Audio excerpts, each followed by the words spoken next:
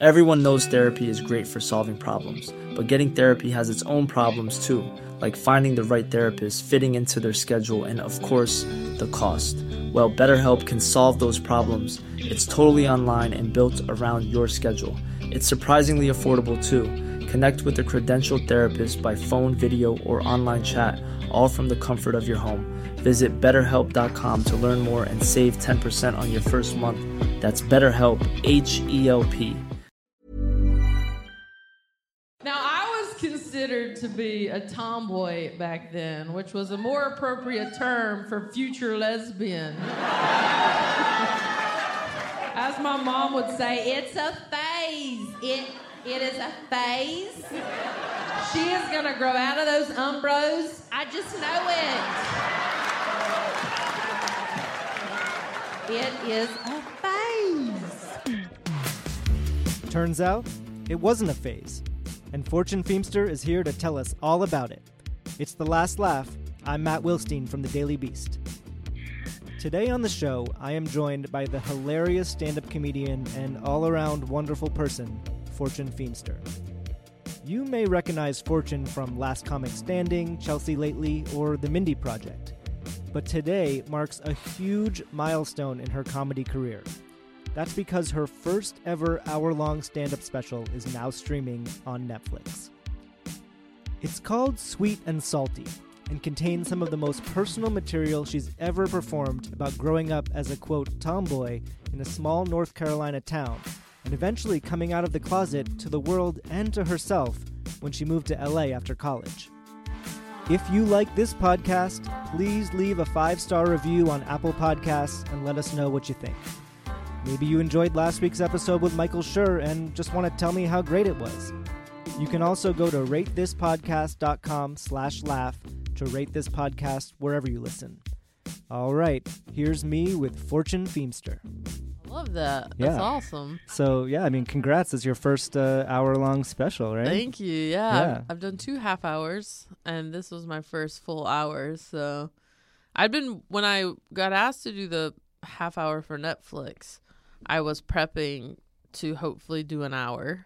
Mm-hmm. And they said, do you want to do this half hour? And I had not had my full hour set together. And you think, well, why not just take they're offering it to me because it's getting harder and harder to sell an hour. Mm-hmm. So I was glad I did that, but it sort of prolonged the plan to do the hour. Right. That was the stand-ups. Yeah, the stand-ups. Yeah. So on this show, we've had, I think you're the 4th out of 6 of that first season of the stand-ups that we've had. So I'm really working my way through the through the lineup.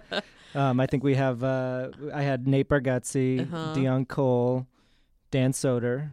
Yep. And now you. You gotta get Nikki Glaser and Beth Stelling. Yeah, it's quite a group. It's a good group. Yeah, that came out in 2017. Yeah. And then they did a season 2. But I'm really excited to have the hour because it's the first time. I think it's the first time I've ever put out anything that's like just me. Yeah. I've been a part of the Comedy Central half hour was a bunch of us. Mm-hmm. The Netflix thing was 6 of us. I've been on a lot of TV shows in the ensemble situation, and so this I feel is so personal. Yeah, and it is very personal. Mm-hmm. This special, I mean, I got to see it, and I just really loved the whole hour. I think it's really great, but it is very personal material. It's sort of introducing yourself to the world in some ways and telling your personal story. So was that something that you really thought about when you set out to do it? I did not.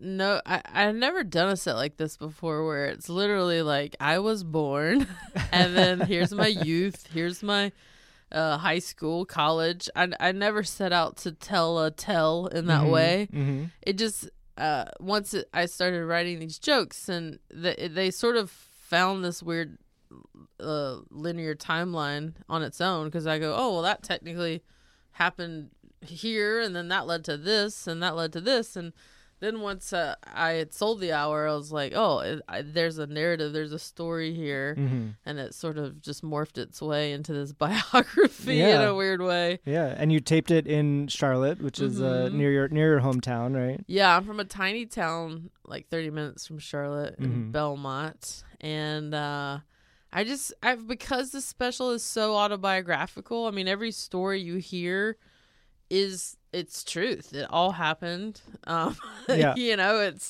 it's all the legitimate story, and there's no like fabricating for comedy. And I just thought, God, to do a set like this anywhere else would seem weird. And so I was telling these jokes in front of, you know, people who were on the swim team with me when I was 10 years old. A lot of people from your childhood came out and to see it. A lot of people from my childhood, a lot of like family friends, a lot of people from college. So everyone, you know, knew different parts of my journey, and so they could be like, yeah, that happened. I was there. This, you know, I saw her going through this thing, and that was kind of neat. It was a little stressful filming back home. Yeah, I can imagine. Which you don't really account for when you're like making this plan. Because, you know, in that area, they don't film a lot of TV. So, you know, a lot of people hadn't been to a taping before. And they were just so excited for me, which I genuinely really, really appreciate. But you know, in TV production, things oftentimes don't start on time. Yeah. Or, you know, everything takes a little longer than you think it's going to. Yeah, so, you know, they're there to see a live show. Like, hey, it says 7, let's go, you know, and so it starts a little late. So everyone's, in the meantime, is drinking. Oh, well, that helps. In the lobby.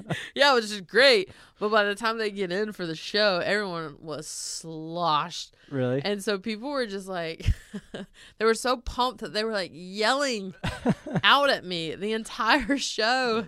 Or like, you know, one woman was like sitting in the balcony, and I would tell a joke, and she'd be like, "Yep, that's right." And I kind of, you know, the first one happens, and then I tell another joke. She goes, "Yep, that happened to me too." And I finally was like, "Ma'am, I really appreciate the enthusiasm, but we're taping this." That is hilarious. Did you have to start over and do something like clean some things up? Yeah, I kind of had to reset myself at times. So like figuring out that timing, like when you set out to film a special, you just think, oh, I'm just going to do a show. You don't really think that you're having to like sort of self-produce while you're on stage. So it was an interesting situation. Yeah. And you had family there as well. So who from your family was there? Was that stressful do you often perform for your family? I don't get to a lot. I don't ever mind when they're there. Because this one was funny to do in front of them, because you know, some stories involve my mom or my brothers. One of my brothers was there, and his wife, and my parents. And but you know, it's funny because you're in that work. You're at work. I'm at work. Yeah. And so in between shows, I'm getting notes. I'm trying to like, you know, what worked, what didn't work. And they're just like, let's hang out. You know, remember Cousin Sue? They're like bringing the extended family down, and you know her. You know, you're just like, hi. Okay. Yeah. So in this special, towards the beginning, you describe yourself as a tomboy, which you didn't realize at the time meant future lesbian. Yes. So and that becomes a really big theme of the special, is sort of you're, you know, discovering yourself and you know, eventually coming out, which you didn't do until after college, after you moved to LA. So can you just talk a little bit about, you know, setting that up in the special and why you wanted to make that, you know, a big part of it? Yeah. Well, I think for me, the part of my journey was that I didn't come out till I was 25, 26, sometime around then. And you can look back to plenty of periods in your life where you go, oh, okay. Yeah. Obviously, I was this all along. You know, I just didn't know. And so I kind of wanted to set up these childhood stories that, you know, it wasn't like being gay dictated these stories or how I was. It was just, that was always a part of me. And so I talk about, you know, being on the swim team and having to be a debutante at one point, and clearly, you know, like fish out of water type situation. So I was sort of trying to fit who I thought maybe I'm a swimmer, maybe I'm this. So you kind of try different things on until you find out what fits. And so I wanted to take people through that journey of what that childhood looks like going in, and then going into college. I went to a women's college where you think, how does she not know, even at a women's college, that she's gay? And I'm like, well, here's how, you know, this is that environment at the time. And there was no representation. There was no, seeing yourself out there in the world. And so here's me trying to fit in that world. And then I moved to LA, and then I start to, this thing starts to bubble up inside of me. That's always been there, but it to the point where I can't really deny it anymore. And then my coming out story, that's a part of the special, is that I realize I'm gay via watching a Lifetime movie, which is the last place you think that you'll come to a huge life realization. And on this particular day, it was not one of those murder mysteries. It was a movie called The Truth About Jane. And I don't want to bore you straighties with the plot of this movie, but basically a young girl in high school realizes that she is a lesbian, and her mom, she's like, boo! And then by the end of the movie, her mom is like, yay! And that's the movie. So I'm sitting there, and all of this like hits me like a ton of bricks. I'm like, oh my God. Oh my God. And I say out loud for the first time in my entire life, I go, oh my God, I'm gay.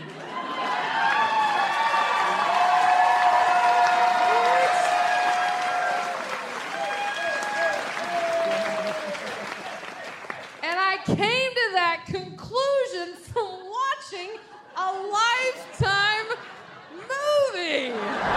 Yeah, the stuff about representation in pop culture I found really interesting, just because, it's not that long ago, but things have changed a lot. So I mean, what was the pop culture landscape for like for you then compared to what you see now, and including what you've become a part of it? Yeah, it was very different. I mean, growing up, you just didn't have the shows that we have now. Like I talk about Will and Grace, things like that. YouTube, I think, alone has made the most difference with representation, because you have these young gay people, the Hannah Harts of the world, people that have had platforms of like showing people that they're gay, and Todrick Hall, and so these young people are coming up with these are celebrities to them. They're huge icons to these young kids. And the fact that these people are gay, people are like, yeah, great. They're gay. Who cares? And I think if I'd had a platform like that to watch when I was young, where you just see people like you're like, oh, I relate to what that girl's saying. I relate to these, crushes that I can't really understand what it means. I think maybe I would probably have come out sooner, only because once a mirror is being held up to you, you can kind of see yourself better.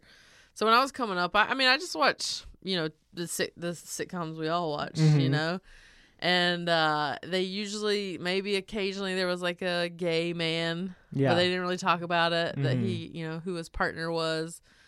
I mean, Ellen was on her sitcom, and she came out, and then she lost her job. Yeah, we're talking the morning after the Golden Globes. She just got this big Carol Burnett Lifetime Achievement Award, and I found that incredibly moving. The speech by Kate McKinnon introducing her, and then talking about what the effect it had on her. Yeah, but there's a double-edged sword with Ellen, because you saw it was representation, but you also saw the backlash. Yeah, what she suffered because of her braveness coming out. Yeah, and I think Kate and I are around the same age, so we have a very similar experience in that. When I remember Rosie had a talk show. Yeah, Rosie O'Donnell. I remember her talking about how much she loved Tom Cruise. Yeah, she wasn't really given any hints in that sense. So it was a different time, and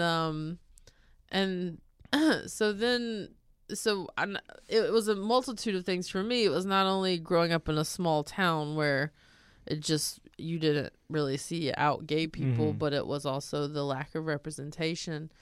And so once Ellen came out and Rosie came out, all these other actors, comedians came out, Wanda Sykes, then you start seeing it as part of the culture. You start seeing it represented. It doesn't seem like this scary thing as much anymore. And because those people came out when they did, opened those doors. Some of them, got backlash for it.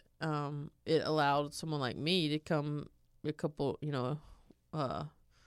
decade or two later, I guess 2 decades later, and have it be a little bit easier. I came out in Last Comic Standing. It was my first TV gig, and there was no question of, well, am I gonna say I'm gay or not? I was just like, this is who I am. Why would I not say it? But there was a part of me in 2010 that thought, oh my God, what, if I'm coming out of the gate talking about being gay, like, is that going to hurt me? Yeah.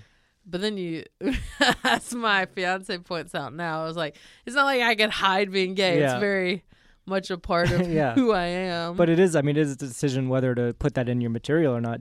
Was that part of your material in Last Comic Standing? Yeah, but one of my first jokes that people really resonated with came from another real deep, vulnerable place, and in that I would talk about how that being in the closet, I was so, you get kind of intense about friendships. And my mom would say, I don't understand why you get so upset when your friend Michelle goes out on a date with a guy. And I was like, because she's my best friend. And people, it was the joke that people really latched onto because I was putting into words that angst that you feel as a closeted gay person when you're young, or you're just like, every friendship with a woman was just like, why is that guy coming around to take her on a date? We're supposed to go to Chili's. Yeah, and if you had for some reason decided to hide that part of yourself, you wouldn't have had that sort of personal comedic take on it. So I think it resonates with people in that, we all have that thing. As you get older, you gain so much more self-awareness where you're like, oh, that's why I acted that way. Before Fortune became a comedian, she spent 7 years working the red carpet as an entertainment journalist. How that experience affected her career in unexpected ways. Up next on The Last Laugh. If you're a fan of this podcast, you are also going to love Netflix's SiriusXM show, What a Joke with Papa and Fortune. First of all, it's hosted by my guest on today's podcast, Fortune Feimster, along with another hilarious stand-up comedian, Tom Papa. And it features great interviews with comics like Jerry Seinfeld, Ray Romano, and previous Last Laugh guests, including Jim Gaffigan, Jeff Garlin, Andrea Savage, and so many others.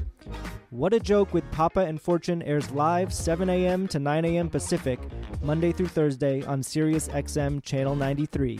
Netflix is a joke radio.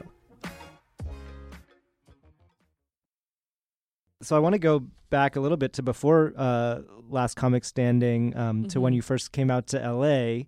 Yeah. So you came out to L.A. to be a personal assistant, is that right? Yes, I did. So how did that happen?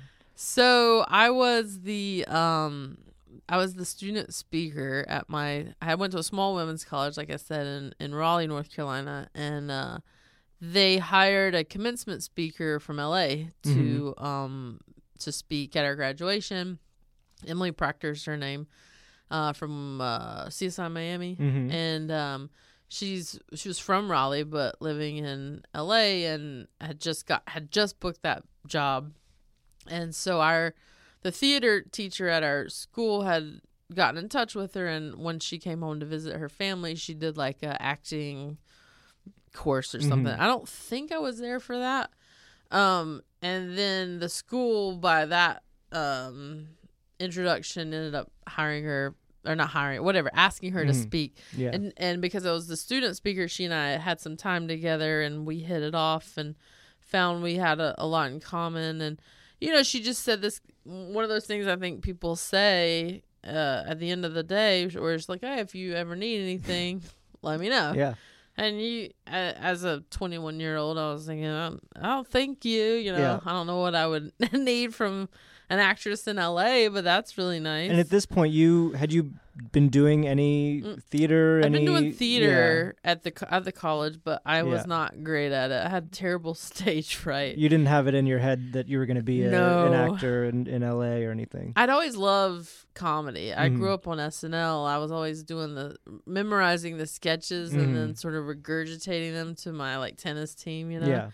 And I remember I went to one comedy sports show and like thought it was amazing, and I wanted to do improv, but I couldn't afford the classes.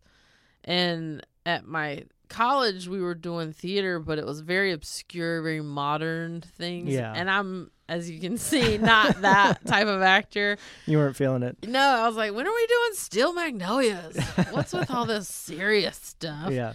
And so there was never they didn't do one comedy while I was there, and so it never took with me, and so I would have been the last person anyone thought would be moving to LA or anything. So you were doing that for a bit, and then I know you ended up as a sort of entertainment journalist, which is fascinating to me because that's what I do. Yeah. And so I'm very curious about your experience doing that. I know you did red carpets, which I've had some red carpet experience. Some nightmares. And it's it's the absolute worst. Yeah. And I don't do it anymore because of that. Right. But so what was you kind of got thrown into that, right? And didn't have a lot of experience with celebrities and all that. So what was how did that kind of happen? And then what was your feelings about it at the beginning? So when I moved to work for her, I was like 23. And she was like, I don't have a ton of stuff for you to do. I basically was like a glorified like cat sitter and like grocery store food buyer and dry cleaning picker upper. Yeah. It's kind of your thing. 'Cause those hour procedural shows, they work like 70 hours a week. Yeah. It's insane. So she was working all the time. And she basically was like, listen, I only have so much work for you to do, so you might want to get a part-time gig. And I was like, oh, okay. I don't know what I would do. I don't even know LA. I'm using a Thomas Guide at the time. Yeah. I don't know where anything is. And her neighbor wrote for the LA Daily News and the New York Daily News, doing like those, little like 250-word pieces on events and stuff. And she was like, hey, I heard, because of my graduation speech, she said, I heard that you're a really good writer. Emily told me, and would you want to like cover movie premieres and things like that and award show? I'm like, I guess, sounds pretty glamorous when you hear about it for the first time, right? I'm 23 thinking like, I've never been to a movie premiere. I'd like to meet Tom Hanks or whoever. And so I just kind of like was sort of randomly handed this entertainment journalism job based on a speech I wrote for my college graduation. And I started covering these events where I was doing, that's all I did was red carpets or go to those like Hollywood parties where they're like, it's at a boutique on Sunset and you're going to interview Paris Hilton. Yeah.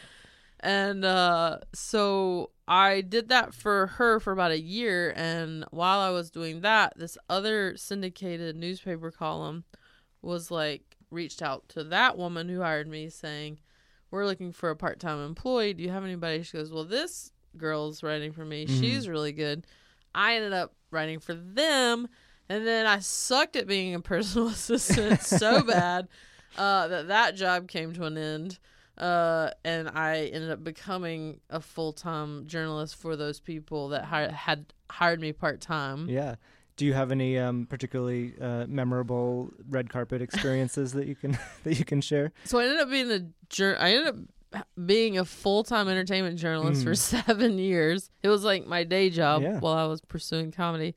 God, I went to every event known to man. I went to Oscars, Grammys, Emmys, every movie premiere, every pre-party, all the things. I'm trying to think like I remember I was doing the Lord of the Rings, one of the Lord of the Rings premieres, and every journalist, like how many unique questions are there going to be on a red carpet? Yeah, everyone's getting the same question. You got a tiny amount of time with this person. If you can even get them if to you come can over even to get you, that, yeah. Because I did notice, I did find out very early on that with a lot of these actors and celebrities, you would see them if there was a video, like a video camera, they would be like, "What's up?" Yeah. They would be so animated. "Oh my God, this project was crazy." And then they would get to the journalist with the little recorder device, and they're like, "Yeah, it was fun. Yeah, we had a good time." So I remember being like, the content's still going out there, you know, and you could have started bringing your own video camera. Yeah. So I learned a lot about the relationship with the press and the celebrity and stuff, which was interesting to take in. And have you run into people? I mean, you must. I have. I run into a publicist. Who go, "Oh my God, I've been following your career since your, days as a journalist." Because I would say you'd kind of get to know these publicists, and I would be like, "Oh, I'm at the Groundlings doing improv." They're like, "That's cute." Yeah. I go, "Yeah, but I do stand up." "Okay, good for you." They're like, "Okay, yeah." Right. And now they're like, "Oh my God, you did it." Yeah, and now you have a publicist, and I just saw a guy at the Lionsgate thing who worked for New Line, and he's like, "Hey, oh my God, you know, it's so crazy." What about celebrities who you celebrities interviewed? Don't remember, only because they I interview 1,000. I wouldn't think that they would, but it'd be funny to run into people that you once were just interviewing and had no idea who you are. Well, I went to Sarah Silverman's set. She had that Comedy Central show, and I interviewed her and Steve Agee, all these comics. And, they would have no way to know me. Mm-hmm. I was just starting out at the Comedy Store. Mm-hmm. But, I later showed her, "Hey, look at this picture of us." She was like, "Oh, my God, that's so crazy." But it was funny. One of the more memorable movie premieres is I went to the Lord of the Rings, whatever number it was, and one of I do remember interviewing Sir Ian McKellen. He was amazing. Yeah, and I asked Lawrence Fishburne something. He was there. I don't think he was in those movies. I think he was supporting somebody. And I asked him something, and he looked at me and was like, "That is the dumbest question." And I was kind of shocked. I was like, "Oh, that hurts." And then he walked on, and I go, "Oh my God, whoa, that was." I'm like, "Was it a dumb question, or was he just not being nice?" And so in my head, I was like, "Oh, maybe he's not nice." And then, cut to a couple of years, maybe 2 or 3 years later, I was in the Sunday company at the Groundlings. Mm-hmm.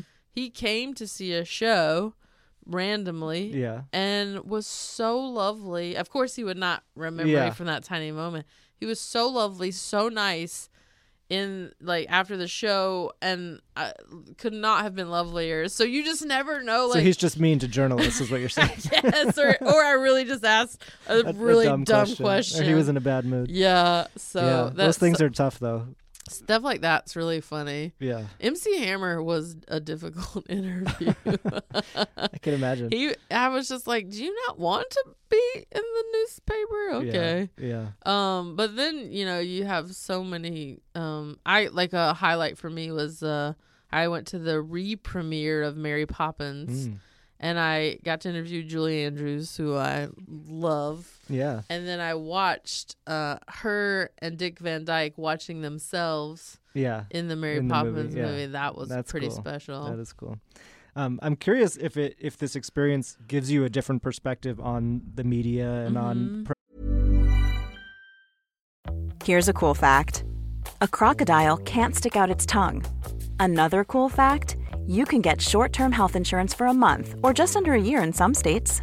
United Healthcare short-term insurance plans are designed for people who are between jobs, coming off their parents' plan, or turning a side hustle into a full-time gig.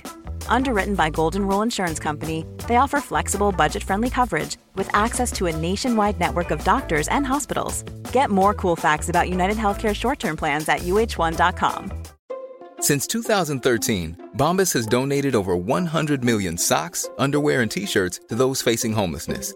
If we counted those on air, this ad would last over 1,157 days. But if we counted the time it takes to make a donation possible, it would take just a few clicks. Because every time you make a purchase, Bombas donates an item to someone who needs it. Go to bombas.com/ACAST and use code ACAST for 20% off your first purchase. That's bombas.com/ACAST, code ACAST. press compared to a lot of comedians who I've talked to on this show Yeah. who are very skeptical of the media. Really? Very they're always taking things out of context. It's all clickbait. They're out to get us. Yeah. So having had that experience and now being a comedian and with some overlap, I'm curious how that has sort of affected your thoughts about all those kinds of issues. Well, no one really cares enough about what I'm saying for it to be clickbait. Well, you do have a Netflix special coming out, so that could change. I could. I guess for me, having been on the other end of it, I see the mutual beneficial relationship between the two. Whereas I think some actors or comedians might see it as more of like, oh, I've got to do this thing. I don't want to do it. Yeah. And so when they come into a thing, they're kind of already not wanting to be there. They got their guard up. So maybe things are said that they're, that would come off a certain way because their attitude towards it is not on the more positive side. Having been a journalist for 7 years, I'm like, journalists need celebrities and actors and comedians and musicians as much as we need them. They have a job to do, and we have a job that we want to promote. It's like it's a transactional for relationship 100%. in some ways. Yeah. So no one is more important in the transaction. You know what I mean? We're both wanting something out of it. So I think that might be a unique perspective for a comedian. Because I did it for. Yeah. I mean, I was. Yeah, and you're kind of doing it still because you have the serious show, What a Joke with Tom Papa, and you interview comedians on that show, right? Yeah, so that career as a journalist has come around in ways I never ever would have imagined. I mean, for me, I was like, I'm just paying the bills, and it's a cool job to get to do while I'm trying to do the thing I really want to do, which is be a comedian. But when I got the interview for Chelsea Lately, it was as a writer first. And I remember in the interview thinking, like, I'm at such a disadvantage because I've never written on a TV show. And I was only maybe 3 years into stand-up when I got that job. And so I thought, God, there's no way they're going to hire me. I have nothing to offer them except for my raw comedy skills that I had acquired through the Growlings up until that point. But then it occurred to me mid-interview, I go, oh my God, like it was a weird light bulb moment where I go, oh my God, I was an entertainment journalist for 7 years. I have been writing for 7 years. And it's all pop culture, celebrity, entertainment based. So literally any person that comes through this talk show, I will plenty of background on them. I mean, that was my whole job. Do you think that helped you get hired there? I think ultimately what helped is that Chelsea, having learned, knowing what I know now, is at the time she didn't like meetings. And the producers gave me a call back or whatever, and I think they had like maybe 6 people they were going to see for the meeting with Chelsea for her to whittle it down to a person that she wanted to hire. I happened to be the first interview of the day. And I think Chelsea, she likes chubby people and she likes people that are different. And I definitely was different. No one was putting me on TV at the time. Stood out. I stood out, which at the time was a negative thing. I had tested twice for SNL and I just was too different for so many people. I cannot tell you how many people would be like, we like her, but we don't know what to do with her. And to Chelsea, that is a big bonus. And she stopped my interview mid-interview and goes, okay, thanks for coming. And I thought... You thought that was it? That was it. I'd failed. Oh, man. I'm not... and I got hired. And what I know now is, thankfully, I was the first meeting and she liked me. Yeah, and she can be pretty blunt in either direction. Yeah, if she hadn't liked me, she just would have ended it and been like, when's the next meeting? But because she was like, oh, this will do. Yeah. I don't want to do another meeting. Yeah. And I had seen her do that with somebody else. I won't say who. On her sitcom, she didn't want to drive back over the hill to do a bunch of more auditions. She goes, just give it to so-and-so. And I go, oh my God, that's so crazy. And so I think it was part part being right for the job and part luck, you know? Yeah. So you mentioned SNL, you tested there twice, and that probably came out of being at the Groundlings, right? That's sort of how you got there. Yes, sort of. Yeah. The first audition, I had been doing the Groundlings and I was in advance, so it wasn't to the point where the scouts come out and see you.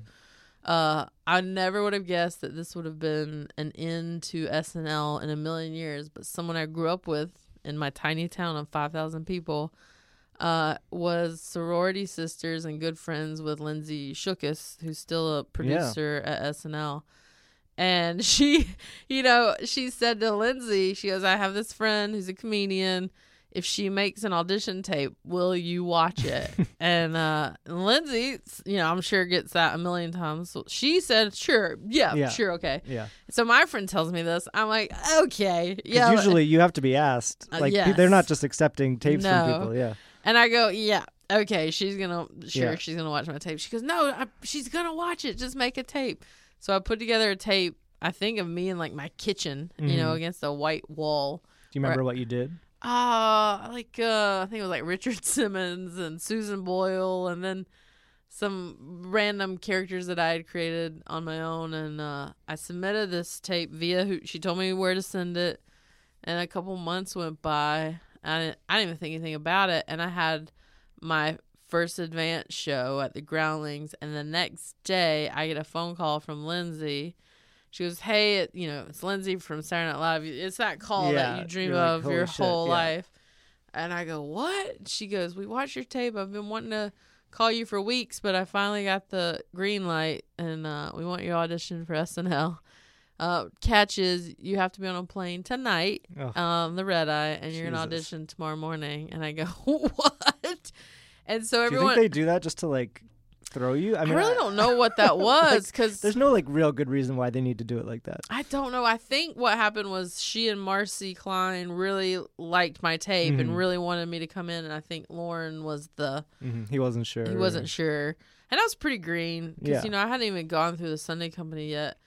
And this is before Last Comic Standing. Yeah, this was 2009. You had never been on TV. Never right? been on TV. Yeah. So I was unknown.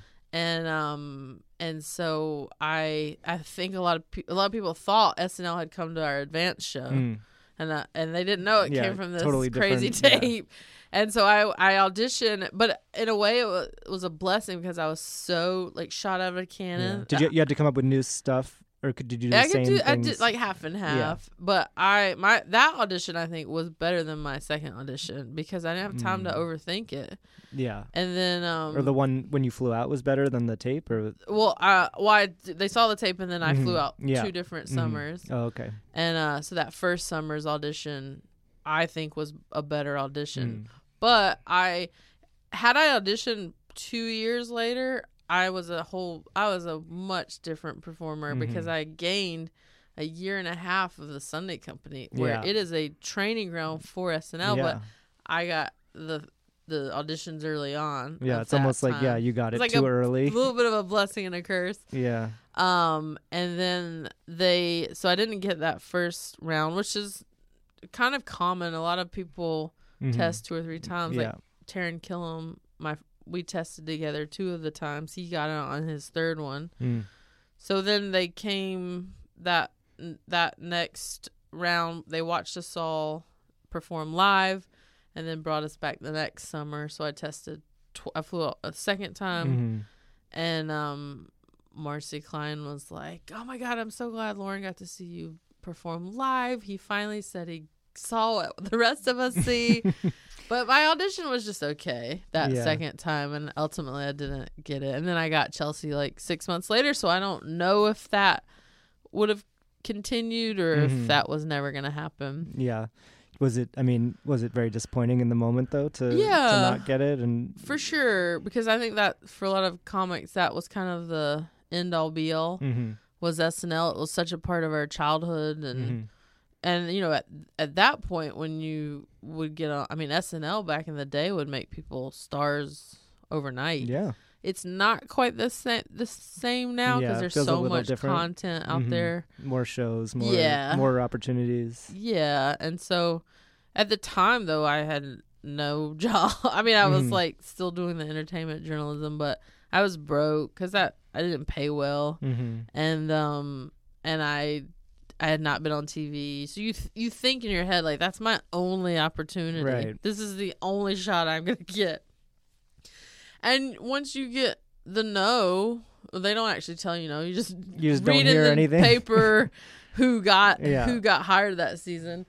The dream just has to shift. You just have to have a new dream. So how did you approach that? I mean, did you kind of double down on stand-up, or did you you ended up getting the writing job? But... That's another funny thing is I didn't even know I could do stand-up at my audition. I heard like, months like, oh, so-and-so did stand-up at there. I go, what? Because I just heard Dan Soder, who was on this show, but on another podcast talking about that, and he did all these characters. He's a stand-up, and he goes, he was auditioning with Pete Davidson, who just did a stand-up.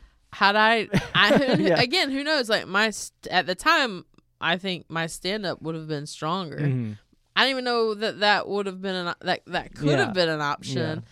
Everyone kind of gets different information. Yeah, and different signals. You get told you need to bring in 3 original characters and 3 impressions, and you only have 5 minutes. Yeah. So you think I got to cram all these characters. Had I known I could do stand-up, because you bring your A game the first audition. Yeah. The second one, they want all new stuff. You're like, I gave you my A stuff, so if I had known I could now do stand up too, it would have been. But it wasn't. What I have to come back to is it wasn't meant to be for me. Yeah, it wasn't. And who knows? Like maybe I would have been miserable on the show or in New York. For whatever reason, it wasn't supposed to happen. There's also for a pretty me. great list of people who auditioned for SNL and didn't get it. So Yeah. it's good company too. Yeah. So you just, I got a lot of. I mean, I still get lots of no's. That's just part of the business, is constant no's.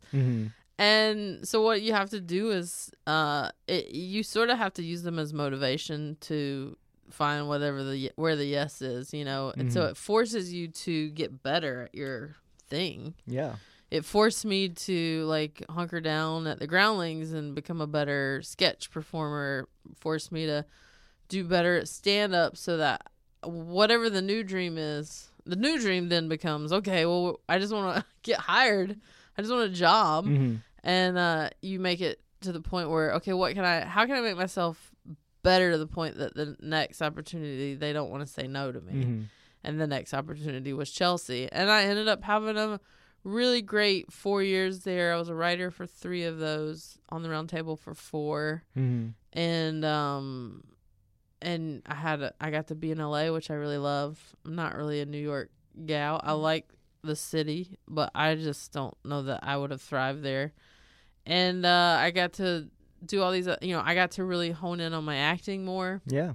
As a result, and I've been working steady ever since Chelsea. Coming up, Fortune and I talk about the time I got to see her play Ann Coulter live when the right-wing firebrand canceled on Chelsea Handler at the last minute. I love the some of the characters that you played on the most recent the Chelsea's Netflix show, which so this is kind of funny, but the show that she did that was supposed to have Ann Coulter as a guest, I was there in the audience because I was there to cover it because of course my editor said word got out Ann Coulter's going to be on the show. You should go see what happens, because I think it would have been pretty exciting stuff. I think so too. Yeah. Instead, she canceled at the last minute, and you appeared as I believe Ann Coulter's body double was how you were introduced. I think she said I was Ann Coulter. I'd love to talk about your thoughts on women's reproductive rights or voting, women's rights to vote. Yeah, I would love to talk to you about women. Hold on. These are my thoughts on women. I like to write down what I have to say about women. It would be a much better country if women did not vote. That is simply a fact. You heard me. Yeah. Oh, deal with it. And I think it would have been an interesting conversation between the two. I wish that she had not canceled. But it was pretty fun what you guys ended up pulling off. Well, anyway, I was like, I don't even remember. I was like at a Starbucks and Chelsea texted me like, hey, she didn't tell me what. She goes, someone canceled. Can you be here in like an hour? And I'm like, what? Oh, okay. And I happened to not be working that day because I was doing Mindy Project, I think, at the time. Yeah. And I got down there because she loved to put me in outfits. Mm-hmm. You played Sarah Huckabee Sanders. Yeah, you played Ivanka Trump. You got all the yeah, all the political. Yeah, like I mean, like who do I really? I don't look like any of these people, and I'm much larger than all of them. But she just thinks it's hilarious to have me be whoever and be and try to own it. So she's like, "You're gonna play Ann Coulter," and I'm like, "What? I don't." And what she goes, but that's the funny part. That was kind of the, to be like, all right, well then this is who's gonna play you if you're not gonna be here. Yeah. So I just went out there in a wig. I think I was still in my jeans and t-shirt, and I read from her crazy book. Yeah. And then that led to then doing Ivanka, and then that led to Sarah Huckabee, which that one really resonated with people because of the accent. My accent was very similar to hers, and I played her. We were kind of the first people that did the impressions of Sarah. Then SNL started a little bit after that, but I played her very intense. SNL played her more like the what's happening. Yeah, I played her more of very I would try to put Chelsea in her place. Yeah. So that was fine. It was fun while it lasted because at the time things were a little lighter, and then as Sarah kind of became more complicit in the falsities, whatever you want to call it, whatever the word is, lies, that it became a little more difficult for me. Yeah. And I am not a political comedian. I don't like to get political. Yeah. So for me, that was an uncomfortable. I did it for Chelsea for the fun of it. Yeah. But then once it became more than just the fun thing, that was hard for me. Did you get any odd feedback or I did at the very last thing we shot was something that they wrote. Again, I was so used on Chelsea lately to just being like, hey, you're gonna do this thing. You don't know what's written. You just put on a wig and do the thing. They were like, you're gonna come do this one last tutorial, this makeup thing. They wrote it. I didn't read it, and it was focused more on the physical appearance of things. And this was Sarah Huckabee. Yeah, and people didn't like it. I mean, some people loved it, but many people were like, "Oh, you're now making fun of someone's appearance," which I'm not a fan of doing. But you just you're like, they asked me to do this character. I play this character. I gotta do what's written. Yeah. And I got 4 days of hate mail Oof. And death threats. Oh jeez. And then you go, this isn't fun. Yeah. Why? But it coincided with the end of the show, so it was coming to an end naturally anyway. Yeah. So you were kind of like, okay, this time is ending. That's not who I am, and it's not it's. You didn't want to be like that's what you were known for. No, and I even got asked to play that. I got asked to play her at several different conventions and other things, and I said no. Yeah. Because at the end of the day, that's not what I'm trying to put out in the world. I just was doing a silly, to me, character, even though it was based on a real person, for Chelsea in a fun thing, and then then you move on to the next thing. Well, you've done lots of great stuff since then. I want to kind of go through, as we're getting towards the end, some of your other credits that you've had over the last few years, and just if there's a story or memory that pops out, we can talk about it. So I think what the thing that probably most people know you from at this point is the Mindy Project, where you had a major role for several seasons. Yeah. So what was that experience like for you? That experience was awesome. That's where I finally got to sort of prove myself as an actor, and it was the first thing I got to do that was beyond just a couple spots here and there. And what had happened is I had sold my own sitcom with Tina Fey and Robert Carlock to ABC. We shot that pilot, and it was like my baby. This was based on your life? Based on my life. It was called Family Fortune. It was such an amazing experience from start to finish. And Annie Potts played my mom. I played me. John Carroll Lynch was my dad. It was like a stellar group of people. And it didn't go. You film these things, and it went well. The show was funny, but it just didn't go, and you don't ever really know why. And but part of that experience was it was a bunch of 30 Rock writers they all help each other out, and they came because I co-wrote it with Matt Hubbard, who was a 30 Rock writer, and so they did a bunch of punch-ups, and one of the writers, Lang Fisher, wrote on the Mindy Project now, and she said to Mindy, like, you gotta, there was a guest star role. She's like, hey, you should check out this girl Fortune. She just did this pilot. She's really funny. So again, this huge no that really broke my heart opened this other door that I never would have. I might not have gotten that opportunity otherwise. So she ended up hiring me for a 3-episode guest star that led to a 9-episode guest star that then led to 3 seasons as a series regular. So it was awesome. Wild. Yeah, that's great. Another comedy dream is you were a voice on The Simpsons. Yeah, that was really what was that cool. like? I mean, that really was a dream come true. A dream that I didn't even know. You don't even know you have because you think there's no way I'm ever going to get to be a voice on The Simpsons. But I've been doing Bless the Hearts. It's a new animated show on Fox, and it's the same casting director, and they have this character coming up who's Southern, and he suggested to them for me to do it, and so I had a call with the writer of the episode, and I was just thinking that he was going to tell me some information about the character, and then that I would have to somehow audition for him either on the phone or come in, and he's like, all right, great, well, we're excited. And I go, what? Like, I just get to do this? And yeah, they were so nice, and you go in that booth, and it's just like they're so casual about it because they've been doing it. They've been doing it for 30 years. 30 years, and you're just like, oh my god, your mind's blown at every corner. And they give you a big box of Simpsons swag, and then the cool part about this character that I got to play was that I play Patty's first girlfriend, because Patty did technically date someone, but they ended up being a man. So I am technically the first girlfriend, and so that was a big deal. Patty being Marge's sister, bring it back to representation. Yes, exactly. And then I basically play a female Homer, and the joke is that Patty hates Homer, and now she's dating a Homer. And so when they were like, you're kind of the female Homer, I'm like, what?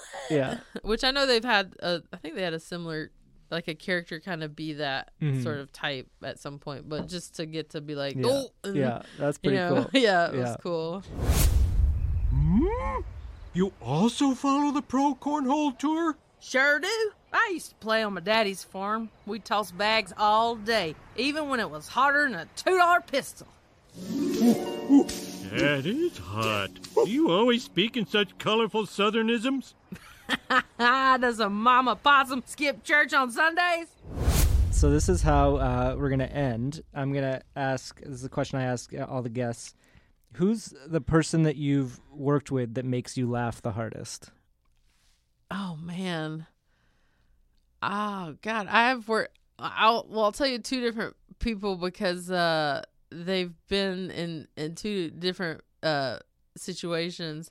Well, I'll say Ike Barinholtz on Mindy Project could always make me belly laugh. He has so many stories, and he's always, like, commanding a room full of his tales and crazy stories. At Chelsea lately, the writers' room as a whole, it was like Jen Kirkman, Sarah Colonna, Heather McDonald, Chris Frangiola. We belly laughed every day. Like, a laugh, I don't think I've experienced those kind of consistent, like, hearty, laughs in my entire life. And it was, every job is stressful, but that sort of thing was so special. And we could cry, laugh every day, and no one person sort of stood out. It was everyone jumping on each other's. It's like the bits, collective mind does it. Is there any day or moment from that writer's room that you can remember right now when you think back to it? I mean, nothing specific, because I did like 500 shows. It's a blur. It's such a blur, but it's more of a feeling of just like, I'll never have an experience like that again, and I'll never laugh harder and have such camaraderie with people, because when you're with somebody all day every day and they made 1,000 shows. I was half of the 500 or 600 or something. You just are like, this is so special. Yeah. And it was like, I'm like, I don't think I'll ever be on a writing staff like that, because now my goals are a little different. I'm trying to do more on camera stuff. So I'm glad I got to experience what that was like, making a show, and just fans were paying attention, but like the industry wasn't. So we got to do whatever we wanted. Most of it good, some of it bad. Yeah. Where you're just like, oh my God, like what were we thinking? And then, but at the end of the day, you're like just trying to make people laugh, and then your goals changed, and you're like, okay, now this was a really amazing fun thing I got to do. Now I want to sort of pivot into the more acting, stand-up stuff. Cool. Well, thank you so much for coming in, and congrats on the special. Of course. Thank you. Yeah. I appreciate it. I hope people watch January 21st. Yeah. Today. Sweet and Salty, it's called. Yeah. On Netflix. Yeah. Check it out. All right. All right. Bye. Thanks again to Fortune Feimster for being my guest on this week's show. I just love how laid back and easy to talk to she is. Fortune's new stand-up special, Sweet and Salty, is streaming now on Netflix. Definitely check that out if you haven't already. If you like this show, please tell your friends and rate and review us on Apple Podcasts. You can find me on Twitter at Matt Wilstein and at thedailybeast.com. And please follow at Last Laugh Pod on Instagram. The Last Laugh is distributed by Himalaya Media for The Daily Beast. It is produced by Jason Smith and Scott Porch for Starburns Audio and engineered and edited by Mackenzie Mazzell. Our theme music is by Claude, who you can find on Instagram at claude.mp3. You can find this show every week on Apple Podcasts, the Himalaya app, or wherever you listen to podcasts. And if you're really into this podcast thing, you can find show notes and highlights from each episode on thedailybeast.com. See you next week!